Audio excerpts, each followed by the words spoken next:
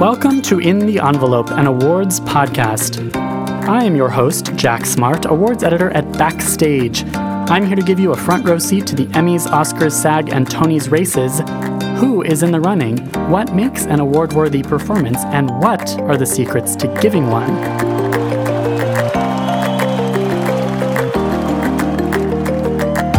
These intimate, inspirational conversations with some of today's most talented stars provide you, dear listener, the kind of craft and career advice that could win you a statue of your own, and maybe, just maybe, a tantalizing glimpse in the envelope.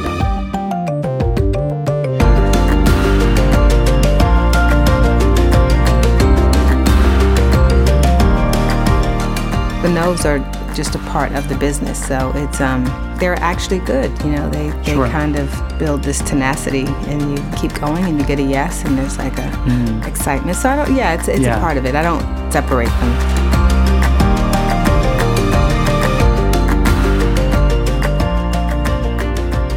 Welcome back, everyone. Welcome back. It feels like a welcome back. Hey, Jamie, hi. Hello, how are you? Hi, I'm good. How are you? I'm pretty good. Happy Oscar season. It's Oscar season. Yeah. It's winter and it's raining ice, so it must be Oscar season. That's right. I'm looking at the Best Picture Oscar nominees now, just in case we have any listeners who are maybe like, I don't know, they're living in a black hole and they don't follow these things. I'm sure everyone listening knows like who's in the race and who's up for what. Mm-hmm. But, you know, for the purposes of this podcast, we're Backstage is in the Envelope, an awards podcast. Yeah. So oh my God. So this year is such an interesting year at the Oscars. I really feel like it's such a divided race. Yeah. All of these titles have taken home like different awards. It's very unclear who's going to win what on Oscar night, which I always think is much more exciting. Absolutely. Yeah. I know we've got our favorites. We do. Yeah, we have our favorites. That was a hint. Yeah. Well, the favorite is one of the nominees for Best Picture, and it's tied with Roma, which is another one for most Oscar nominations this year. And then there's also Black Panther, Black Klansman, Bohemian Rhapsody, Green Book, Vice, and A Star is Born. Yeah. This is a great year for film. It is, yeah. Especially considering, I really think that I think every year is a strong year for leading actress, and like you could easily have 10 or more nominees in that category.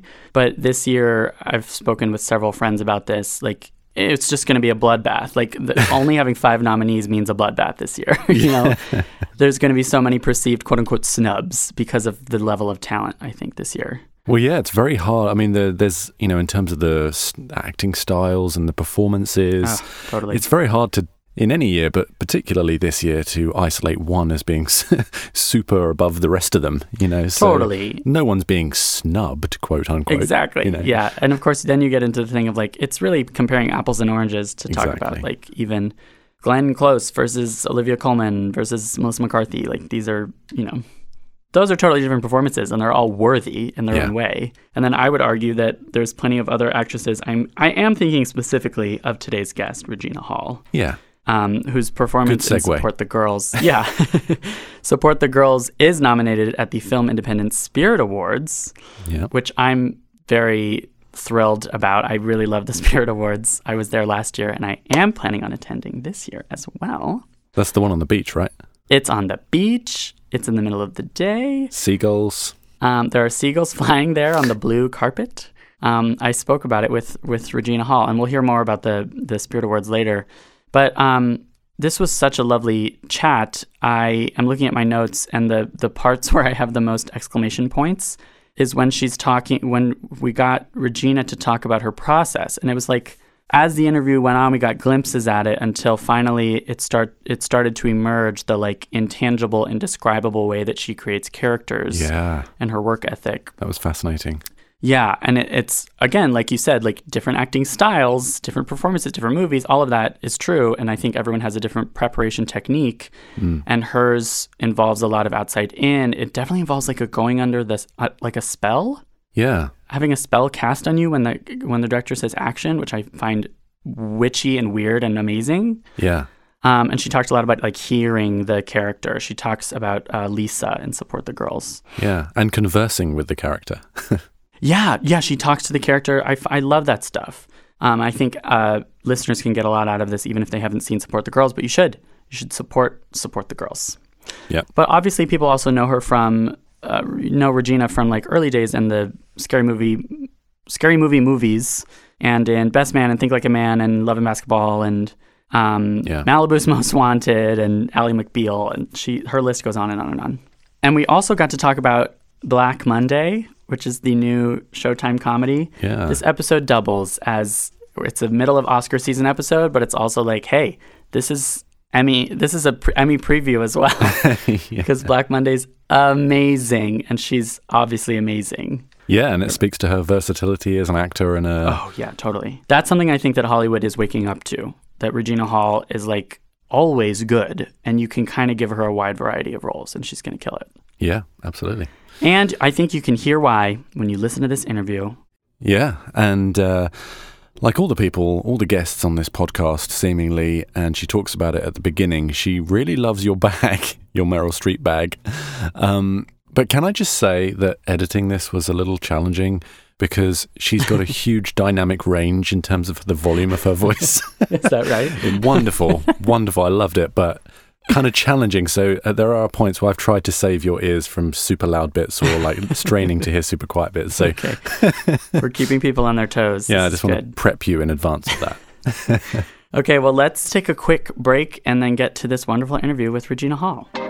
If you love indie films, be sure to check out this year's Film Independent Spirit Awards. Aubrey Plaza hosts a party on the beach for the brightest stars in independent cinema. Watch the Film Independent Spirit Awards live on IFC and Facebook Watch, Saturday, February 23rd at 5 p.m. Eastern, 2 p.m. Pacific. See the nominees and prep for the big event at spiritawards.com.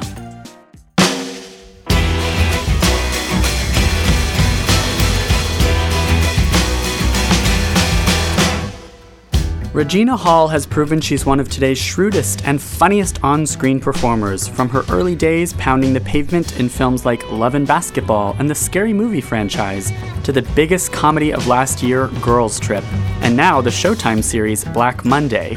She's also masterful at quietly breaking our hearts, as in this year's The Hate U Give and the Andrew Bujalski indie Support the Girls, the latter of which has earned Regina a Film Independent Spirit Award nomination for leading actress.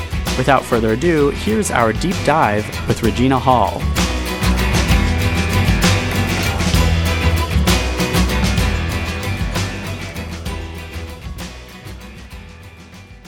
I can't believe this photo shoot. I know, it was so cute.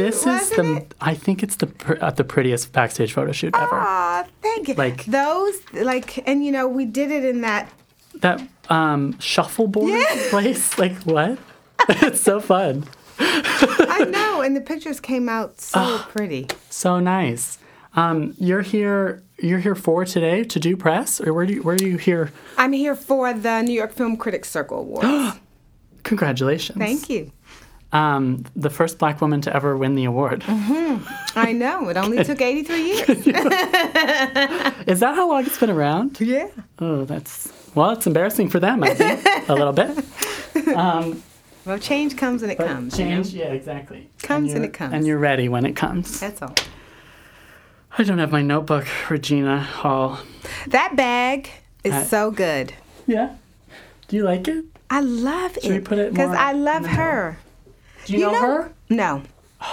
But I'll tell you something. Tell me everything. It's striking to me that she wasn't known as a beauty, because she's quite a beauty. Right? She said it. I mean, she said that she was laughed out of auditions and stuff. Yeah, and she's just like a stunning force. I mean, she's just beautiful. Hair acting? Eyes. Look at her eyes. Right? This is such a perfect thing. We're talking about this bag in this non-visual medium of the podcast.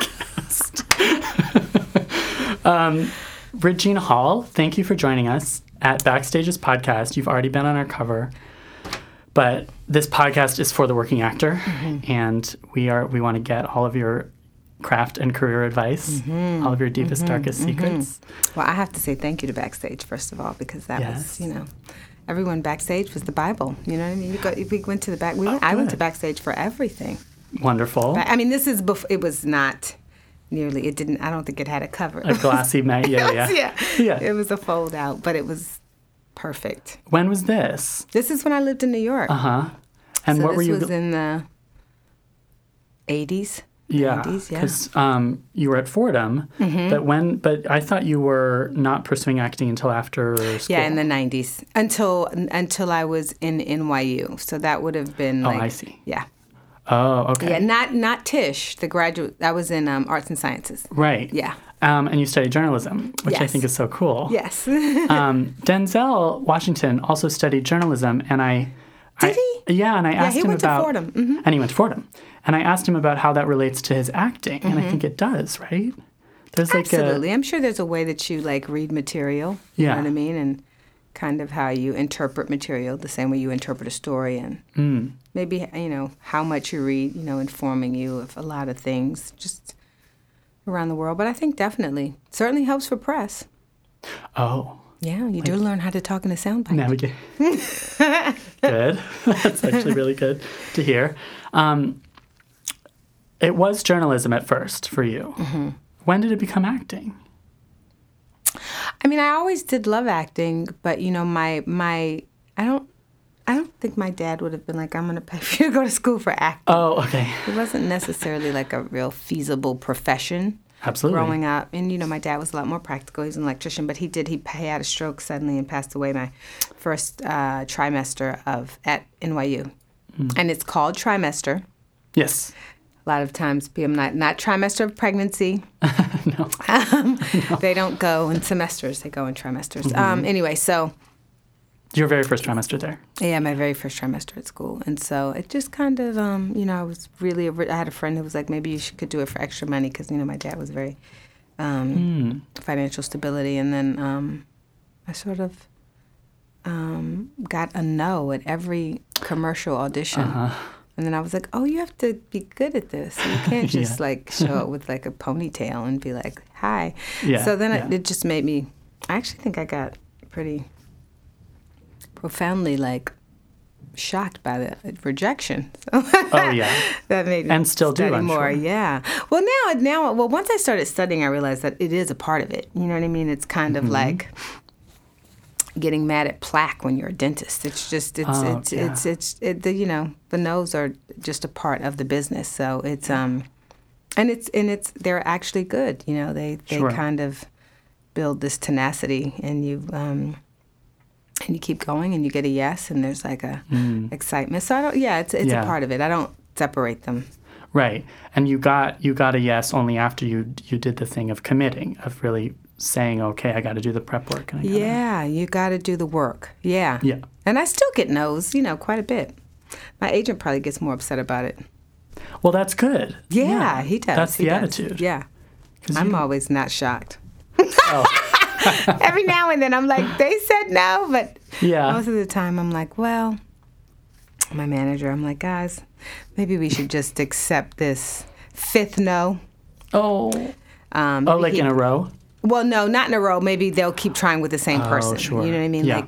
Would you please just see her, just meet her? You know what I mean? Because then they might, no, she's not, that's not what we're looking for. And they're like, well, just meet her. Well, can she, Yeah. So. Yeah.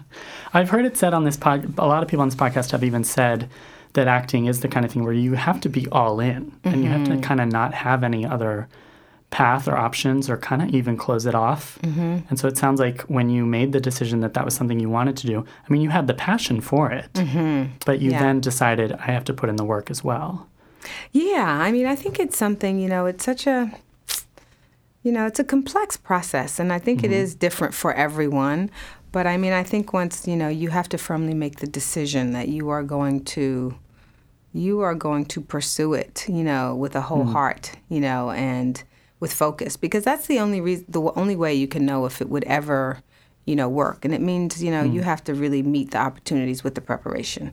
And if you're not willing to do that and willing to sit and know your lines, do your work and kind of pound the pavement and accept, the no's with the constructive criticism and not personalize it. You have to, and those there are days you do it better than others. Sure. But you have to just say, okay, this no will not derail this train. I'm going forward. You have to. It has to be very much. Your conviction has to be very much a part of it. Yeah, practicing the conviction. Yeah. Letting your agents be more upset about the no's than you. Yeah, I mean the thing is, there is no way to not take it in, but you just have to make sure it doesn't break you. It is no's are okay, and then the more you do, you realize that sometimes the no's are not about you or your performance. There's so many things there's so many variables that go into getting a part that you're not always aware of. Sometimes you think it's about you just be giving kind of an amazing audition, and there's so many things going on behind the scenes that you're not aware of. So I think then your job becomes always to give a great audition, because that impression lasts. Yes. And you may not get that job, but you may get another one. I mean, I auditioned years and years ago for George Tillman, and he remembered that, and we ended up, working together years later. So sometimes you're auditioning for something you're not even aware of. Later. Yeah, I like that. Amanda Stenberg was here a couple weeks ago. She my had little great baby. Things to say about you. She did. I have great things to say about her. She's kind of an incredible. She's so lovely. She's an incredible artist and actress and performer, but she's also really an incredible human being. Oh. And she's so, wise. And, you want to talk about her work ethic. I mean, she's, 19 years old, when we're shooting. And Amanda was so prepared. She had done so much work. And her commitment to making sure that Star was, authentic was just, it was just so wonderful to see. And she just was, I'm so glad I got to be her mommy, for a brief time and, in those circumstances, because she's such an easy person to love. Oh, yeah. Oh, absolutely. I can't believe she's only 20. It makes me feel pretty I know, no, inadequate. She is. Yeah, no, I was like at 20, I was probably... God knows what I was doing. You're not going to finish the sentence. It's best unsaid. But I wasn't doing what Amanda's doing, I'll tell you that much. No one is. Exactly. Yeah. I loved that you give so much, and I loved Support the Girls, and we'll get to Support the Girls later. But I want to ask about the pounding the pavement and the idea of that and what that specifically means, especially when you're prepping either for an audition or for a role. What, first of all, you used backstage. Well, in New York, I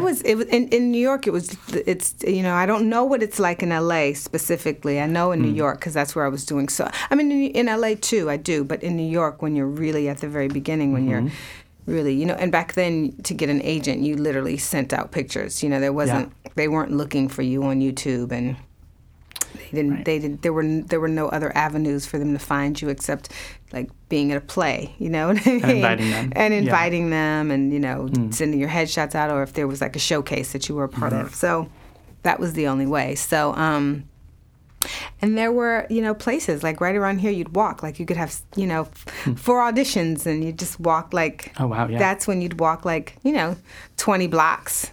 Sure. Because you didn't want to spend the $1.25. You're like, I'm going to spend that when I go home. Yeah. Now it's way much more expensive. But back then that was what it was, and even that was expensive. So you just would spend your day walking and going to, you literally, it was kind of a literal expression of pounding the pavement. Yeah. And you walked around and you went to backstage. You went through backstage and you're like, is there anything I'm kind of right for? And it was the one way that you could actually get to an audition, and, you didn't have to have an agent. You could, be in a play. There was a play, I can't remember the name of it, that I found in backstage, and I actually did. Well, kind of, but no, I was the understudy. Oh, okay. But I did get to go up, and it was at Playwrights Horizon. Oh, so amazing. yeah. So yeah, but like those are things you would not have found out when you don't have an agent. Like that's where that's why getting that, and sometimes the calls would be quite crowded, but yes, yeah, but that was also a part of it. You'd be willing to wait. That was your day, Yeah. And then of course I was a cocktail waitress, so I would waitress at night. Amazing. Yeah, and it was just going through that process, and Yeah. there's never a great time. Like there were a few months, but in New York in the summertime it'd be really hot. So now you've walked like 12 blocks, and you're still trying to look cute, but you don't. But it was okay. You do. I don't know. It was okay because back then they only had those like terrible Polaroids they took. Which were, you remember for auditions? Yeah, for auditions they did Polaroids. They didn't have. And then they would post and kind of look afterward. Yes. I see.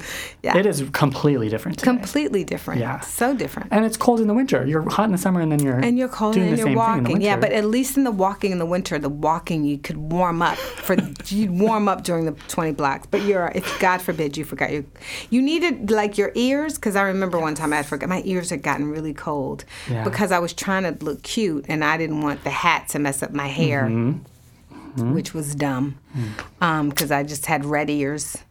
But, that was also, but you also met people. You met a lot of, you see a lot of the same people. And so you kind of have this community of people that you kind of, they're just kind of, they're on your same circuit. Yeah. And you watch something and you're like, oh, they got the job. And, right. And you just have a lot of patience. And you just have a lot of, tears and patience. Tears, too. Oh. Yeah. And then when you started taking that process seriously, what kind of work goes into that, like prepping for an audition? Did you mentioned like the memorizing of the lines, obviously, but the researching of the people involved? Yeah, well, there's just a lot of, when you're going into your character work, that's when you're taking all your training and you're just, you're doing your backstory, and you're kind of, rehearsing and working it out and, setting all your intentions with, all your lines and, kind of, well, back then, I think, gosh, even Best Man, I didn't, that's when I didn't get the whole script, You got your scenes. I got just my sides. And so you're kind of imagining what the tone of the whole script is. You don't know what's going to happen. You just have that very little portion, so you kind of are trying to navigate, well, what is the whole world? What does this mean? Where does this fit in the story? But, back then they would leave the sides in a bin. Oh. Because there was no email.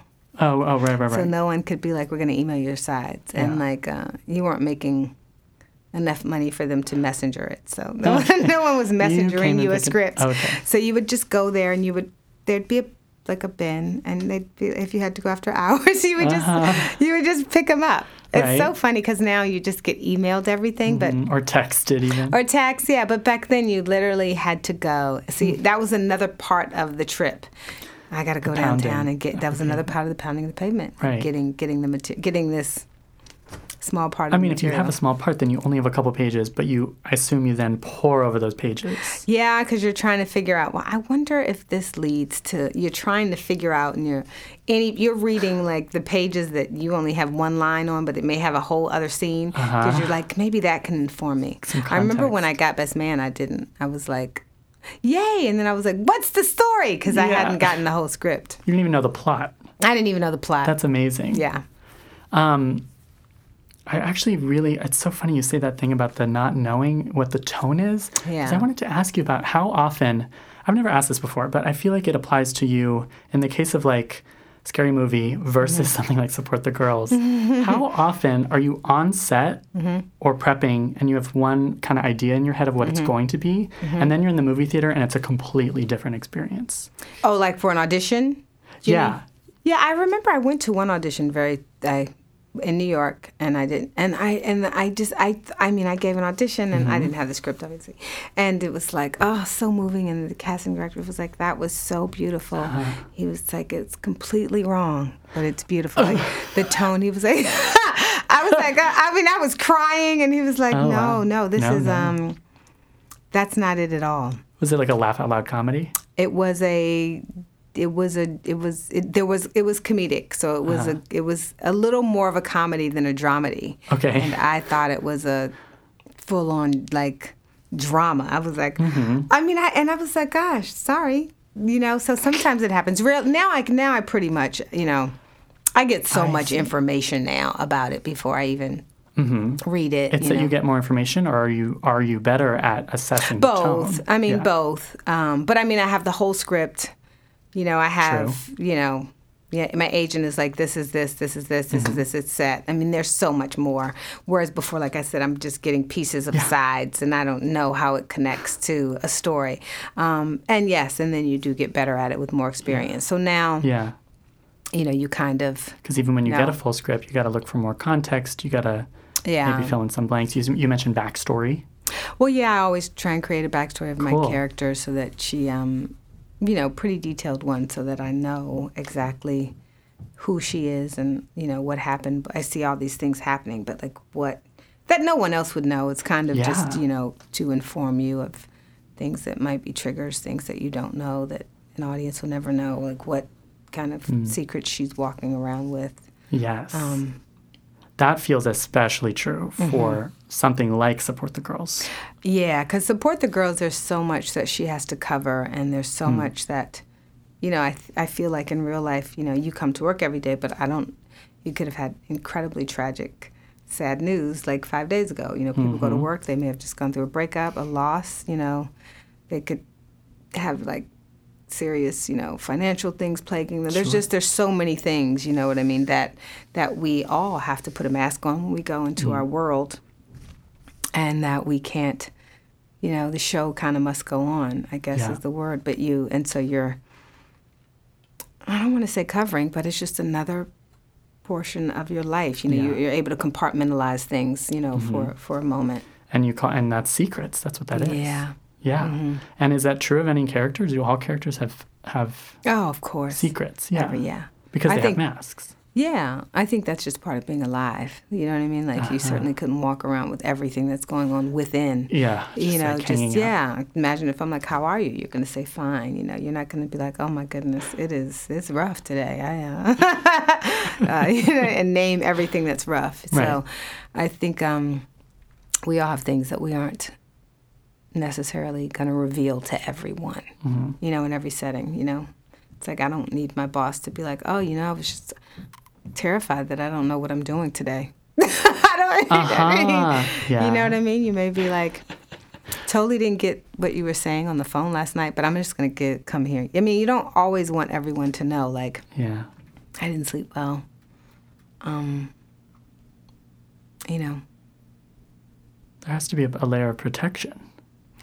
Yeah, or layers of protection. And I just think it's just, it's what it is to be human. I just think you also can't walk around proclaiming that every day because you've got another task that has to be done. Oh, yeah. So you can't kind of wallow in that portion of it. You kind of you deal with what you can deal with when you get to it. So that's for home. Now you're at work. So now the function at work is to get A, B, C, D. You can't do anything about that. So I think it's just a way that we just function. Yeah. To get through everything that's going on.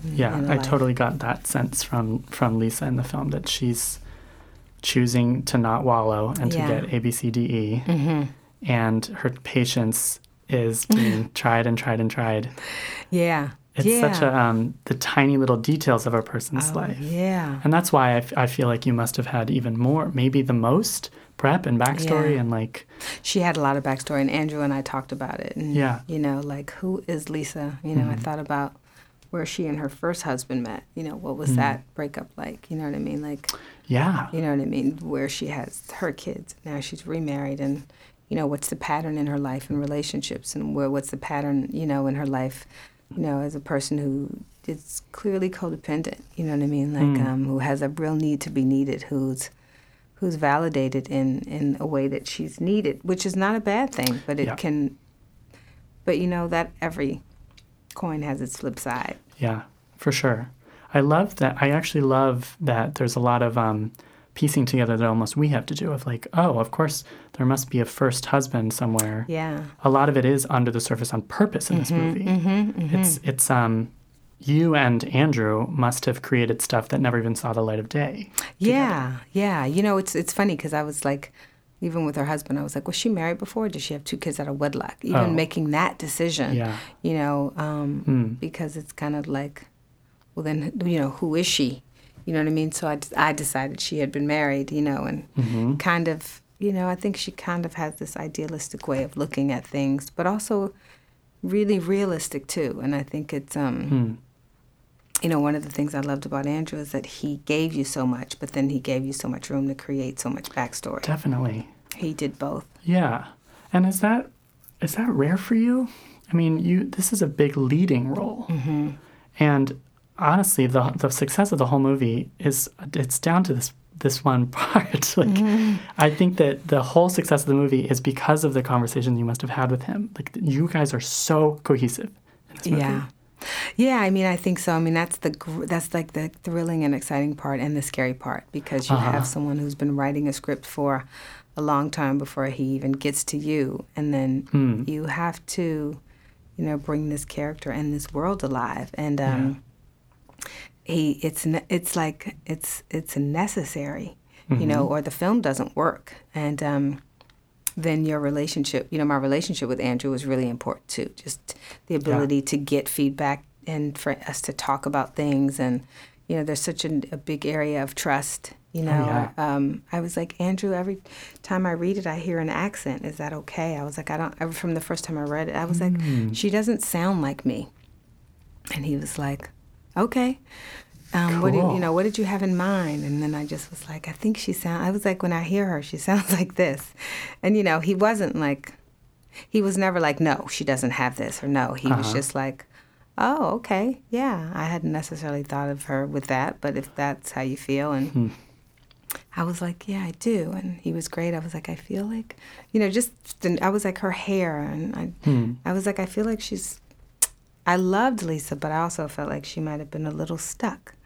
Oh, yeah. You know, when they're in that world, it's not, so just even to the details of like. So detailed. Yeah, the makeup. I was like, I wanted the makeup. I wanted the people in the makeup to put it on with their fingers. So it looked like she did it in the morning because she cared about how she looked, but maybe she didn't have the time to do, you know, I don't think she had a million brushes in there. No. You know what I mean? They worked. They were hardworking, working class people. So just like little stuff like that. And Andrew was so great in being like, yeah, absolutely. And then once I heard her voice, you know, he just was like, okay, you could, you know, that's all right. Cool. That works for me too. Yeah. And it's that thing of, here's my reading of this character. What do you think? Yeah. And certainly it's about a collaboration that doesn't set up an environment where he's going to be like, nope. Yeah. And Andrew is he's such a wonderful director to work with. You know, he gently guides you, you know what I mean, and his ideas. And, you know, there are times where he's like, I want you to, you know, cover it more. I want you to have the same emotion and cover it more. I think specifically in the scene where she was at the man cave. Oh, at the end. Yeah. And I wanted her hair to be really curled, and I wanted it to look like she really tried for this interview so that you could, you know, you could feel the effort that she always took, the effort. You know, I always felt like Lisa took effort. And, you know, I remember in that interview scene, he was like, just, you know, cover it. Just cover it. Yeah, cover it, yeah. Even in the eating, after the fight with Shane and her boyfriend, even just the soup, you know, cover it. You know, not to have a breakdown, because he just, like, it wasn't time for her to have a breakdown. Yeah. So it's just not until the end, that kind of cathartic scream that you... That's so cool. And did you ever do the thing of try a take that's not covering it, or did you? We did. We had some like that. Yeah. Cool. Like that was great too, where he would. Well, actually, I would usually have a take where I wasn't covering, and Andrew would be like, "Let's try it this way, and I'll see what works." So he had the option, so that you know he could have that in editing. Cool, because it's that thing of you maybe. I don't know if this is always the best advice, but it's maybe better to go bigger and then be reined in rather than being too small. Yeah. I mean, I think the tendency, and I think what was so great is that he, you know, always knew the subtlety that he probably had planned for that story. And so for me, I'd be like, oh God, this is emotion. Look, we know I did it 20 years ago at the other audition, so you know. Yeah, the crying. I was like very emotional, but I'd go, okay, let's try it that way. And then there was, you know, something completely different that would happen. And, you know, you're working with a modified, you know, amount of time and budget. So, we would, you know, we had the great thing is that we did have rehearsal. Cool. So we got to really rehearse in the space and kind of navigate around the space a lot. Yeah, and make it lived in, like the routine of it. Like this is where you'd come in the morning, this is the locker, this is this. Yeah. This is how you'd move in and out. And the girls That's were there cool. too, like, you know. Yeah. How did you get involved? My agent, I was in New Orleans shooting Girls Trip, and he sent me a script and was like, I want you to read this. I like it. I think it's something special. And he kind of said who the director was, and I wasn't familiar with Andrew. And he was like, I'm going to, if you like it, I'm going to send you some of his work so you can see it. And I couldn't stop thinking about the script. It was just, I read it and kept waiting for, I don't know, her to be bad. What do you mean? Because I was like, Lisa, is she really raising money for this girl? Like, I thought. Oh, interesting. Because I the ulterior motive, or. Yes, like, and oh my goodness, is her husband going to be sleeping with her?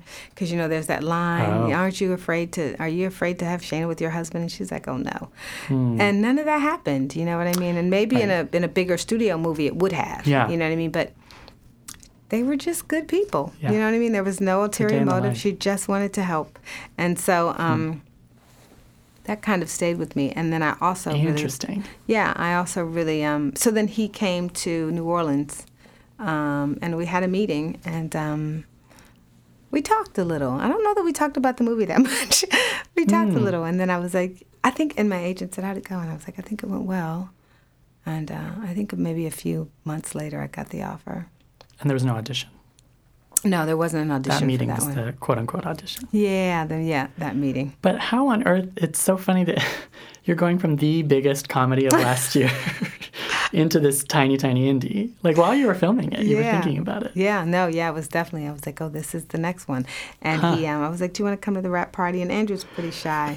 And he was like, so he came for a few minutes to the Tiffany hadn't gotten there yet because he came at the very beginning, so he missed Tiffany.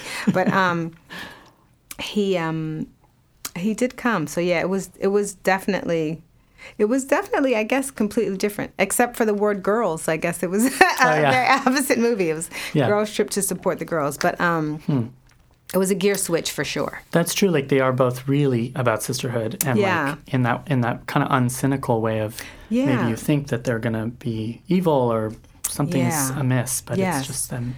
They love each other. Yeah, they just love each other. In that way, they are similar. Yeah, I hadn't thought about that. Except the girls. So it was different. And then I knew I really wanted it after I read it, and after I met Andrew, I really did too. Yeah, and it sounds like that's the criteria: is you have to really love it when you read it. Yeah, or, you have to see something. I mean, I will say from the first moment I read it, I could hear it. You know what I mean? I could hear it. I could hear, like, Lisa. I read it and I heard her accent. It's weird because I didn't know that she was. I didn't know how many people he was meeting, and I didn't know. It didn't have her race in there. You know what I mean? It didn't say African American, so I wasn't sure what direction he was going to go in. Yeah. I didn't know that. I guess it could have been not. Could have been, it could have just been anyone. It wasn't. It was never really addressed kind of what anyone was. And so I didn't know how he was thinking, if he was thinking, oh, I'm going to or I'm not. And but I was happy he did. Oh, yeah. And it sounds like that conversation is all he needed to know that it was you. Yeah, it's interesting. I never asked him what it was in that conversation, but next time you work with him? Yeah, next time, yeah. Or, he's coming to L.A. for the Independent Spirit Awards, so I'll ask him that. I'm so excited for those. Yeah, congratulations on that nomination. Thank you. Yeah, it's really, really fun. You can drink in the afternoon. Yes, I was there last year. It's really fun. It's really fun. There's seagulls overhead as you're on the carpet. It's like, it's happening. It's probably it's kind of the coolest of the. You know what I mean? Yeah, it's swanky in a very California way. It is. It's like a swanky California show. Yeah. So. I really love talking to the people who've been working for so long and have this incremental success. Oh yeah. Yeah. Not the giant breakthrough when you're now what do I do? Yeah. No, it certainly wasn't an overnight. Yeah. It's a journeyman actor kind of a thing. Yeah, where you really start and it's like a chipping. It's chipping. Mm-hmm. And so that I want to ask, like, what does that mean for what comes next? Yeah. Are you scheming? I don't know. I mean, I'm always looking at great material. I mean, there's always, every time you do get to a certain point, there's definitely a strategy involved. You know, in the beginning, you know, it's just work. You know, it's like, yes. you know, you're like, you have to work. You have to you have to, you know, and so you are less picky. Yeah. And then there is like the idea of, you know, being, you know, like, okay, well, we don't want to get typecast. We don't want to do this again and again and again. Right. So then there does become more of a strategy with you and with your team and, you know, creating opportunities that maybe you have to fight a little more for because they're not, you know, I couldn't do like 10 more Scary Movie characters, you know. Totally. I got to do it 4 times, which is lucky to be able to do it as that character because of the sequels, but then strategically you want to go away from that. And even Best Man being the first movie and then being able to, you know, which was great, but then making the decision to do something as broad as Scary Movie. But then, of course, when that becomes your biggest movie, then you have to go against that again so that you don't become, that's not the only thing that people, you know, so then you get kind of a lot of scripts and opportunities and offers to do roles that are similar to that, and you kind of have to say, well, no, I'll take the smaller role doing this. Yeah. I did this movie called Paid in Full, which ended up becoming like a little cult classic in like that little community. And then after Paid in Full, so funny when you can't remember, but I do remember. I remember shortly after. You know what? I think maybe it was maybe Ally McBeal. Oh, cool. Yeah, it was Coretta Lip maybe after Ally McBeal, which was completely because I was shooting Ally McBeal while I still had the braids. I was shooting it at the same time, and was that strategic or was that more of a yes? Well, that was definitely a yes, but that was a call that came from David Kelly. Yeah, that was actually an offer that he wrote that. So that was it was great because it was a comedy. You know, it was still in that, but it was such a respected show. And then I think after Ally McBeal, Plus, it was TV. It was television. Yeah, I think maybe Malibu's Most Wanted. That was just because. Okay. Yeah, like they kind of go all over the place now that I think about it. But well, sure, but it's at that transition where you are picky, but not too picky. No, you're not so picky that you're not balance. working. Yeah. Where you're going for things that you're just not going to get. Oh, you know what I mean? interesting. Then you know, and at that point, you know, Jamie Kennedy was, you know, his show was on the Jamie Kennedy Experiment, and so it was still like a great role to get, and she wasn't so broad, and she kind of was a little like she was the hot chick, so you know it was a chance to be like Brenda wasn't. Brenda may have thought she was sexy, but Brenda, you know what I mean? Brenda had a high opinion of herself, and how Ray felt about her, but I don't know that was like the way the rest of the world saw her. So yeah, it was kind of just doing just a, you know, little just things that you were where you kept working. Yeah, you know, work begets work, but that they were at least different in tone, different maybe a little bit in character, and you got to think about tone. Yeah, and then you know your the people who directed, and then also your co-stars, you know, and so they were all they all had something, you know, because you know you're not always in a position to be, you know, completely choosy. Right. Yeah, and it sounds like a lot but there's a lot you say no to. That's that you're grateful for. Yeah, it's a combination of the saying no, saying yes to just the right thing. Yeah.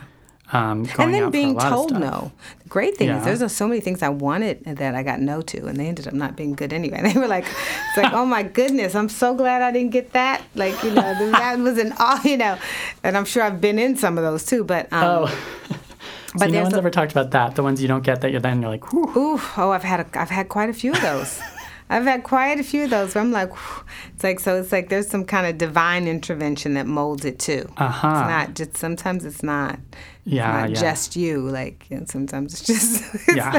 It's calibrating the yeses and nos, and it's a divine, or it's a luck, or it's But it sounds like a lot of the kind of maybe at the mid phase of the career is about like challenging casting directors' perceptions of you. Definitely, yeah. I mean, my agents would, you know, really you know, sometimes they'd win the fight and I'd get seen, and sometimes they wouldn't. The fight, yeah. You know, just to go in, and then sometimes I wouldn't get it, but maybe I would have changed at least the opinion of, Sure. you know, people like, oh, you know what, she's, you know, we're going with a different person, and sometimes it'd just be a much bigger name. Oh, But at least too. at least for something else, they'd be like, but she was great. I would, you know, and then maybe they call you in 6 or 7 months. George Tillman else. thing. Yeah, that's one example. But yeah, Mary Vernew was great too. And there's been a lot of great supportive casting directors. How did you get? Was Girls Trip an offer? Yeah. Okay. Mm-hmm. Was there also like a chemistry read aspect to that, or? No. Well, you know, by then with Girls Trip, I had done Think Like a Man, which was an offer too, and I had done like 3 movies with Will Packer. Oh. You know, I had done About Last Night already. Right. And so he was then in the corner fighting the fight for me with Universal to be like, she can do this. Right. You know, I don't know that I was the first choice. Oh, okay. Yeah, I don't know that I was the first choice. I was the first cast, but I don't know that I was necessarily the first choice. And, you know, that happens too. Like, I've gotten things where I haven't been the first choice. Yeah, you get a no and then a yes, maybe? No, well, someone else says no, and then I get a yes. Okay. You know, they don't tell you no. They just go with, look, we're just thinking about some things. We'll let you know. Mm-hmm. You know, your agents are saying, and they're like... weeks later, you're like, okay. Yeah, and you just kind of... Or your agents don't always tell you, but... You know, or they've got to compile, like, footage to send over so that people can see it and be like, oh, okay, you know. So, and that's okay because, you know, you don't, it's like not being the first yes is fine. Sometimes people who the studio you might be the producer's first choice or director's first choice, but the studio may be like, well, we want this person. Yeah. And then maybe that person they pass or they have another offer that they like. Yeah. You know what I mean? So it's kind of everything colliding. So yeah, so Girls Trip was an offer. That's another reminder that like there are a million factors that you're not aware of as an actor that go into casting. Yeah. It's like, and it's not always your fault. No. And sometimes, you know, a studio just may want to be in business with someone and they may get the role and someone else could have come in and given an audition you like better, or sometimes it just might work in the landscape of, well, if we get this person, then this doesn't work as well. You know, it's kind of like fitting together the puzzle. It is always a puzzle. Just like it's a puzzle to put together a character. Yeah. Well, you know what, too? It's always an accident. I swear it's always like divine intervention when they get it right because it wouldn't, you know, I wasn't the first choice and Tiffany wasn't the first unknown choice. Name even. Yeah, I think they wanted Leslie Jones had the offer for that, and there were so many, you know. And I'm not talking about offers, but I'm just saying, conversations. There were just conversations about, well, could this and this and this, but you know, I don't think we could have. I mean, I think that, you know, with Jada Pinkett and Smith, and you know, Queen Latifah and Tiffany and.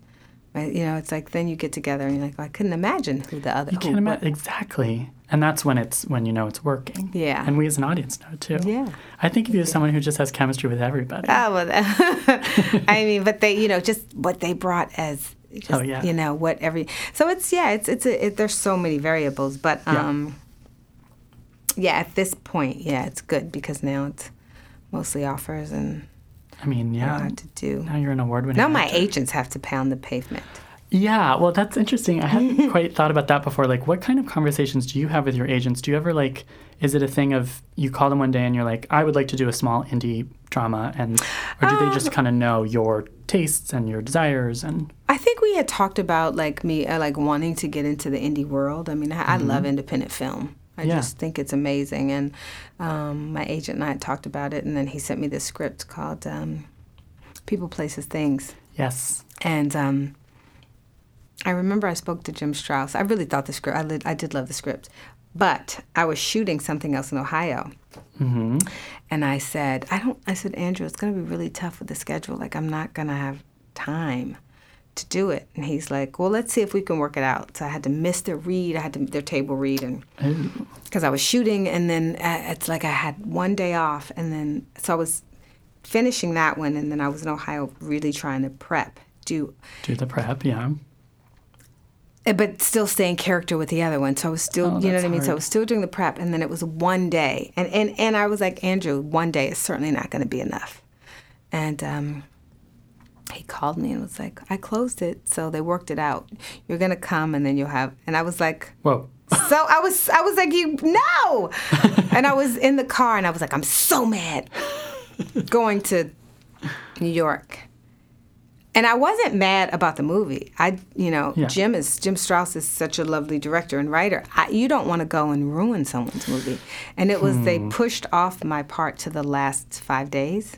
Oh, wow. And I was like, they're in a zone. What if I don't go and get the zone? Yeah, and gel. And the tone thing. And the tone. What if I suck? And, they've been doing it, and I'm over there, and they're like, there's the bad apple in the bunch. It's Regina. Oh. And, but all those things go through your mind, Does it happen every time? Every time. Every time. It's still like the first time. But we started, we did it, and it was lovely. The 5 days you were not a rotten apple. No. And the first day, the first scene was like a big scene. I was like, oh, and it's the boardiest. It was, scenes, and we were in this apartment in New York, and I was just like, oh my goodness, I hope it goes well. But we had so much fun, and he was such an incredible director, and I mean, I had so much fun working with the cast, and so I was like, Andrew, my agent, I was like, I love you so much. You were so right, and I told him, I was like, but I wanted to kill you, but that all those things, then of course, Andrew knew Jim. Okay. And so then when he was thinking of casting, he called him. So, the worlds are very connected, interconnected. And that was an incredible experience. So after I did that one, I wanted to do more. And I was like, I see. And I always wish there were more. I wish there were more, Yeah. Great. There are great independents, but I wish there were, more parts. Definitely. That I could do. And hopefully there will be.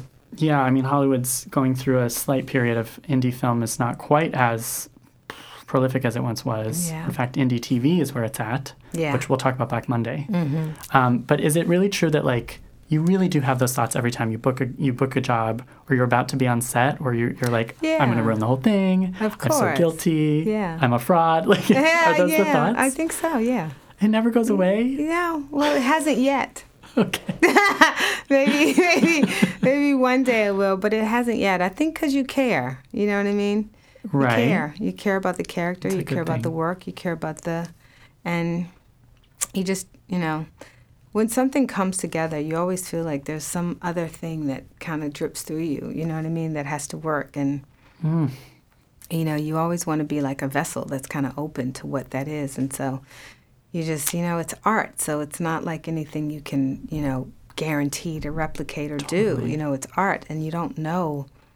You have what you do. You have what you think you have. But then it's got to all come together when it's time to be on its feet. And you kind of have to throw all the, not to mention that you've got people standing around like, all right, what are you going to do? Yeah. And of course they're rooting for you. But, there's the fear of like that it just may not. That it may not work, and Sure. So it just doesn't always.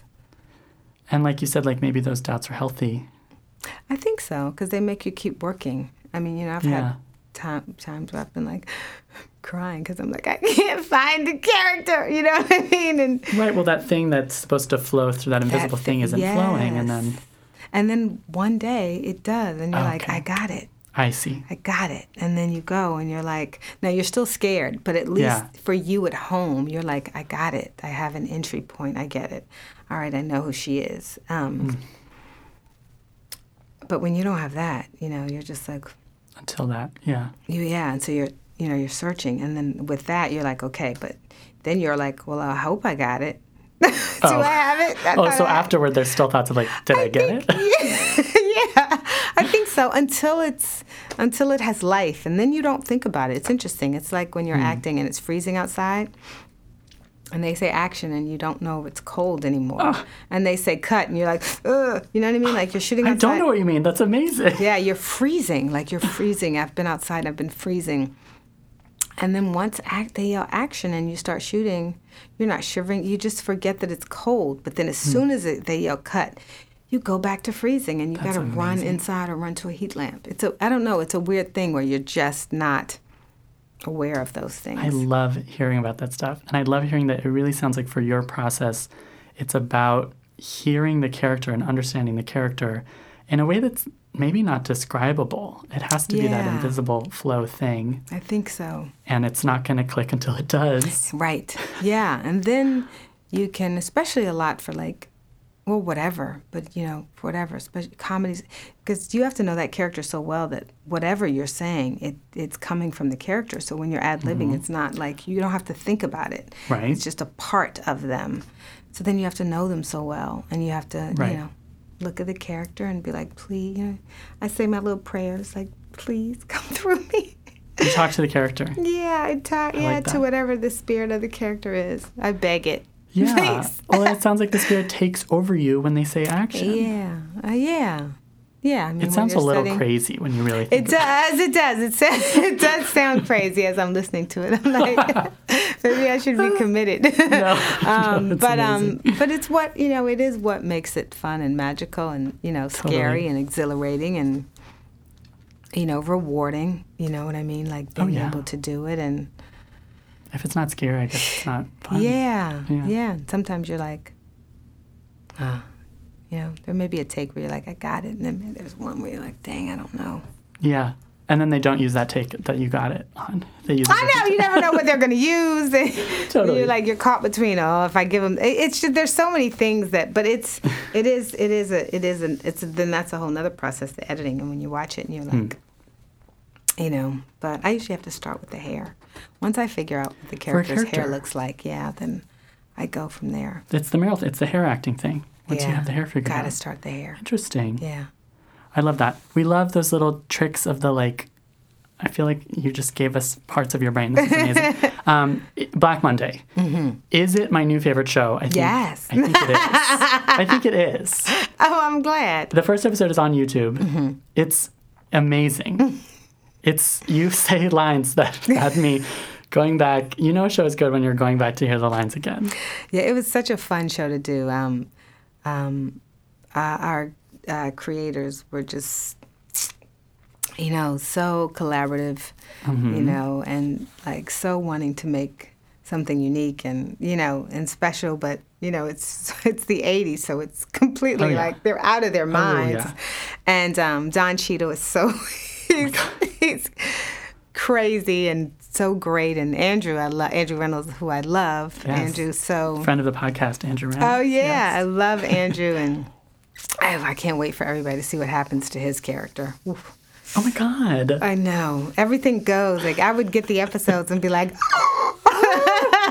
yeah. So the stakes seem just like ridiculously high. I know. Yeah, it's really, really goofy, but it also feels really like that period detail thing of like, it's very of the time. Yeah, and there's some profound moments, and there's a lot of things that we got to do, and I think things that are going to resonate with people because it is a period piece. And it's interesting to think it's not that long ago, but some of the things we were doing and saying, I was like, they feel like barbaric and archaic. I loved it. Yeah. I was like, wow, I guess people just used to smoke cigarettes in a plane, but like smoke didn't travel. I was like, we smoked so much in the show. I was like, wow, people just used to smoke this much. Yeah. Like the first shot of you is you exercising at home, but also puffing a cigarette. Spoiler alert. They used to smoke like that. And then the cocaine in the office, you're just like, okay, I guess. Oh my goodness! The world we're in. And we're ordering more. Very casually.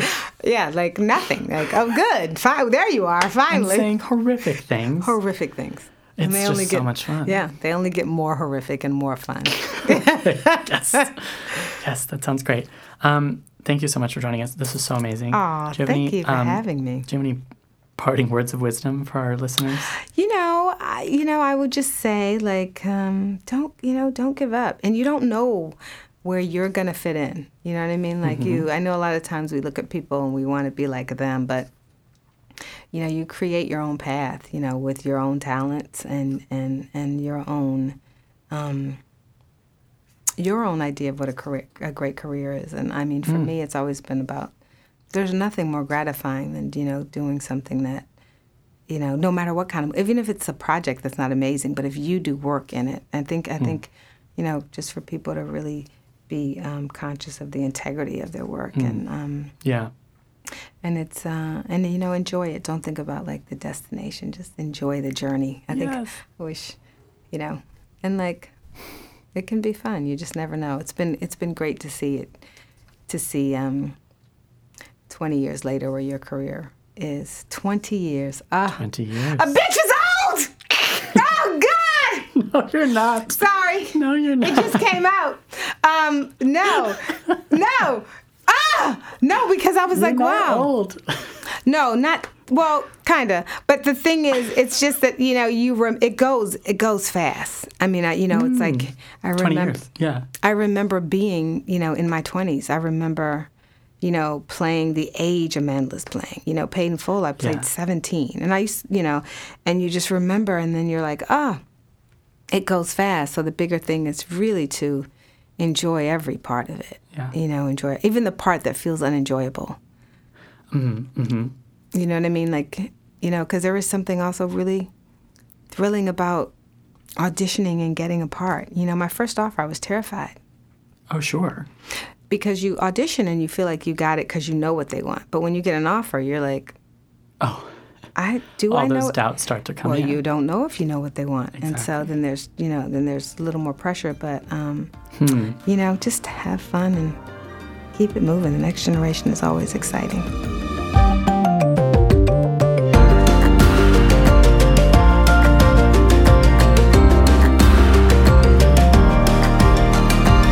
In the Envelope is recorded in New York City at Lotus Productions and Hyperbolic Audio. Like, subscribe, tell your friends, tweet us at In the Envelope, leave a review. We want to hear from you. Visit Backstage.com for more content and resources for working artists. And don't forget, you can subscribe to Backstage with a free trial by using the code ENVELOPE at checkout. Thanks, as always, to podcast producer Wiz, Jamie Muffett. You can follow him on Twitter at JamieMusicNYC. You can follow me, Jack Smart, on Twitter at JackSmartWrites. Thank you to the team at Backstage, the most trusted name in casting: Peter Rappaport, Mark Stinson, Samantha Sherlock, Francis Ramos, Lauren Rout, Caitlin Watkins, Rowan Al-Khatib, and especially should-be Oscar nominee Casey Howe. Thanks for listening.